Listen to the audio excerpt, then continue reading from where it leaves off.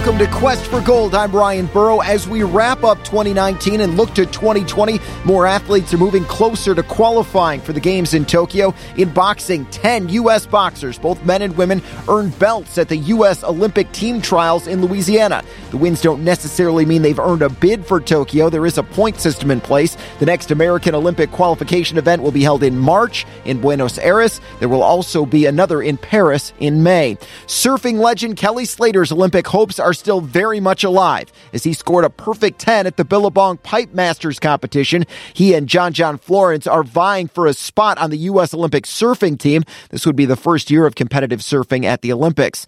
Sotheby's International Auction House in New York announced this week that a new world auction record was set when the original Olympic Games manifesto outlining vision for the modern revival of ancient Olympics, written in 1892, sold at auction for $8.8 million. That's nearly 9 times the manuscript's high estimate. 2008 Olympic beach volleyball gold medalist Phil Dahlhauser announcing this week he's opening up his own beach volleyball academy next month in his home state of Florida. You can hear our interview with the man known as the Thin Beast in episode 7 of Quest for Gold. In this week's Athlete Spotlight, we talk with USA softball pitcher Monica Abbott, who is returning to the Olympics for the first time since 2008, the last time softball was an Olympic sport. At that time, she was the youngest player on the team. Now at 34, she'll be leading a team of new U.S. softball standouts at the 2020 games in Tokyo, trying to land that coveted gold she missed out on nearly 12 years ago.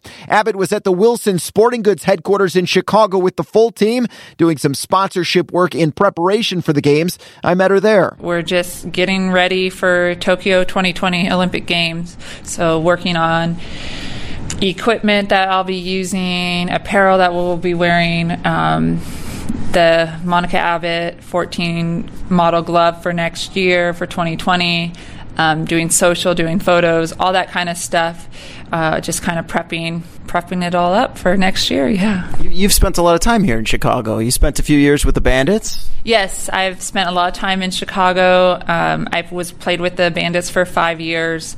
I just absolutely love it here. Great city, great vibes. Overall, big fan. All right, so when Japan was announced as the host nation, or Japan is the host country, I suppose, you got the feeling that softball would be coming back. It's been gone. Tell me about kind of the mixed emotions, because on one hand, I'm sure you're ecstatic to be playing in the Olympics again, but on the other hand, there's no sure thing that this is going to extend beyond Tokyo. This seems like a sport that should be in the Olympics every single year. Yeah, I think softball in the Olympics, a women's sport, but it's the biggest stage for us as women, and for a lot of female sports, it's the biggest stage, and it's one of those games that the U.S. it's really strong in. We have a huge college game. Obviously, the Bandits are a really strong team. But it's, you can't control politics. You can't control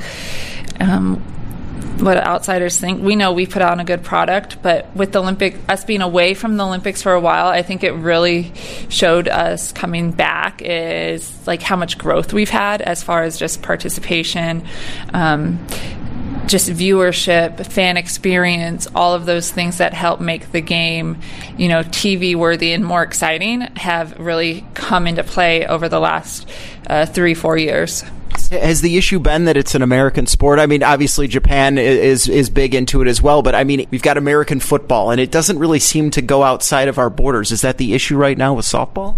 I don't think so. Softball is definitely an America's game and an Asia game. It's really strong in Asia, China, Japan. I mean, Oceania, Australia is really strong. Taiwan is also strong. Americas, the U.S., Canada, Mexico, Venezuela, all very strong countries. And it's just one of those things, like, women have only been playing for so long. It takes time to grow. It takes time to build infrastructure and to spread the word. We're strong in 2 of the 4 continents.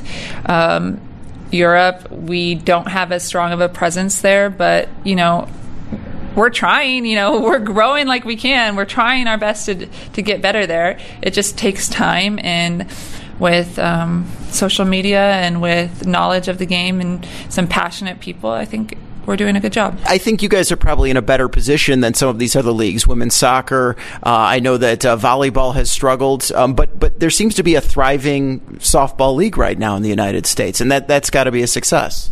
Yeah, I think the biggest thing for softball right now is Team USA, and being able to tour in the Stand By Her tour across the United States next year.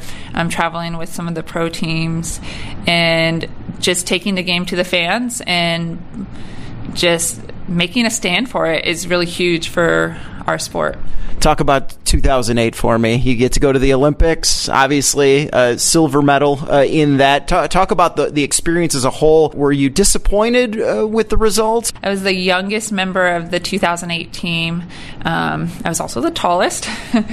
But I was the youngest member, and we were able to experience the opening ceremonies, which was very something that you remember your entire life. And it's just I'm sure people can, you say Beijing Olympic Games and people see images in their head, and that's exactly what it's like for me. That emotion, that feeling, it's such a high, it's an adrenaline rush. It's such this high energy and vibe that is just unmatched.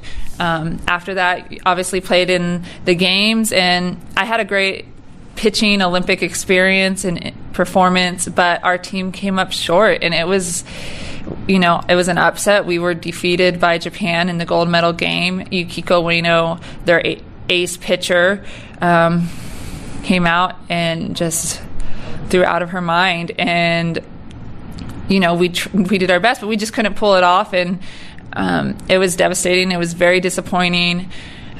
But, months passed after that game, after those games, and you kind of look at it and you're like, well, Monica, did you leave it all on the field? Do you have regrets? Is there something you could have done better? Could you have trained for it in another way? And I thought about it, and I was like, okay, I don't want to have those doubts, and I don't want to have those what ifs. And I felt confident and proud of the silver medal because I was able to say, no, you did what at that time, you did what you knew you needed to do. You did what, you didn't skip on a workout. You didn't do this. And in sports, any given day, you can come out on top. So obviously in 2020, we're hoping for a better outcome. Is this redemption for you? And it's got to be weird too, stringing along a bunch of people who weren't there, who were teenagers when that game was played. Yeah, I think a lot of these people that are on the team now, they watched. They came out to the 2008 Olympic tour. They saw us play. They maybe had our poster on the wall or things like that. So myself and Kat Osterman are back for the 2020 games, and it's definitely a very competitive rivalry with Japan, but they're not the only team in the Olympics, and we definitely have our work cut out for us. But I think one thing that I love is that right now we're really embracing that challenge. This team was put together, I think, pretty early. Is it a matter of coming together as a team and really meshing over these next 7 months? Because you really are a bunch of talents plucked out from all over the country, right? Yeah, absolutely. I think one of the reasons the team is selected so early is because we want to be able to train together full time. We want to be able to have our training events. We want people to get their affairs in order so that once we start our Olympic tour, where we're going to be playing games across the United States to prepare for the Olympics, and those start in February. So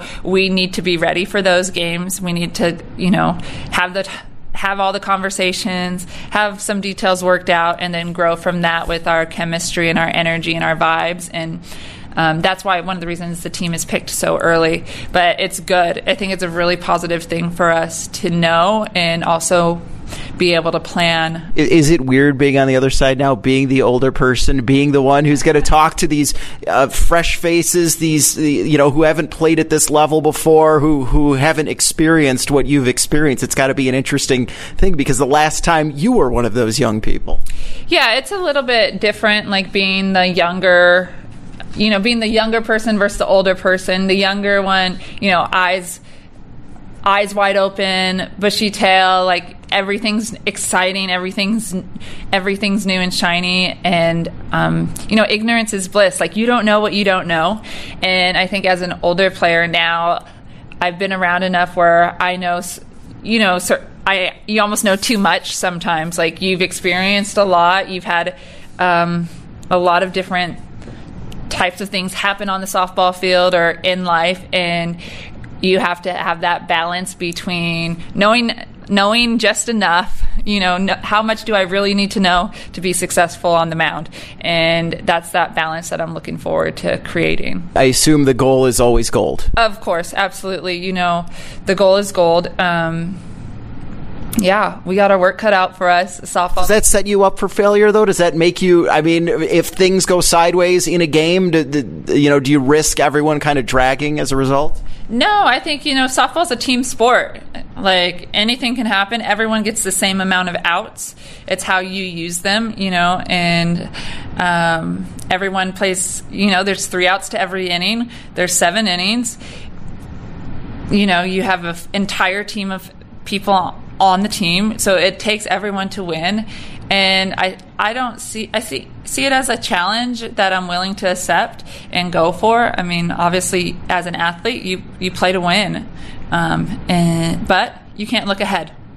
Day one, this moment, let's not get ahead of ourselves, because right now I need to be present in this moment. Sometimes you want to put the cart before the horse, right? And that can be a challenge, because you're probably mentally always thinking about Tokyo, but there are a lot of steps you have to take to get to the point where you think you're playing at the right level. Yeah, exactly. You know what they say, Rome wasn't built in a day. It takes time, and it takes effort and creativity and all of those things to help you be successful, and it takes a certain type of people, certain group of people and support system, and everyone within their little inner circles to be a part of this journey. Did you tweet out that you just did you guys do anti-doping test or some kind of class or something? Yeah, we did like a USADA, United States Anti-Doping Agency. We did just like a couple courses for them in their program. They don't mess around, do they? I mean, we saw what WADA did with the Russians. Hey, yeah, it's serious business. You don't mess around with that stuff.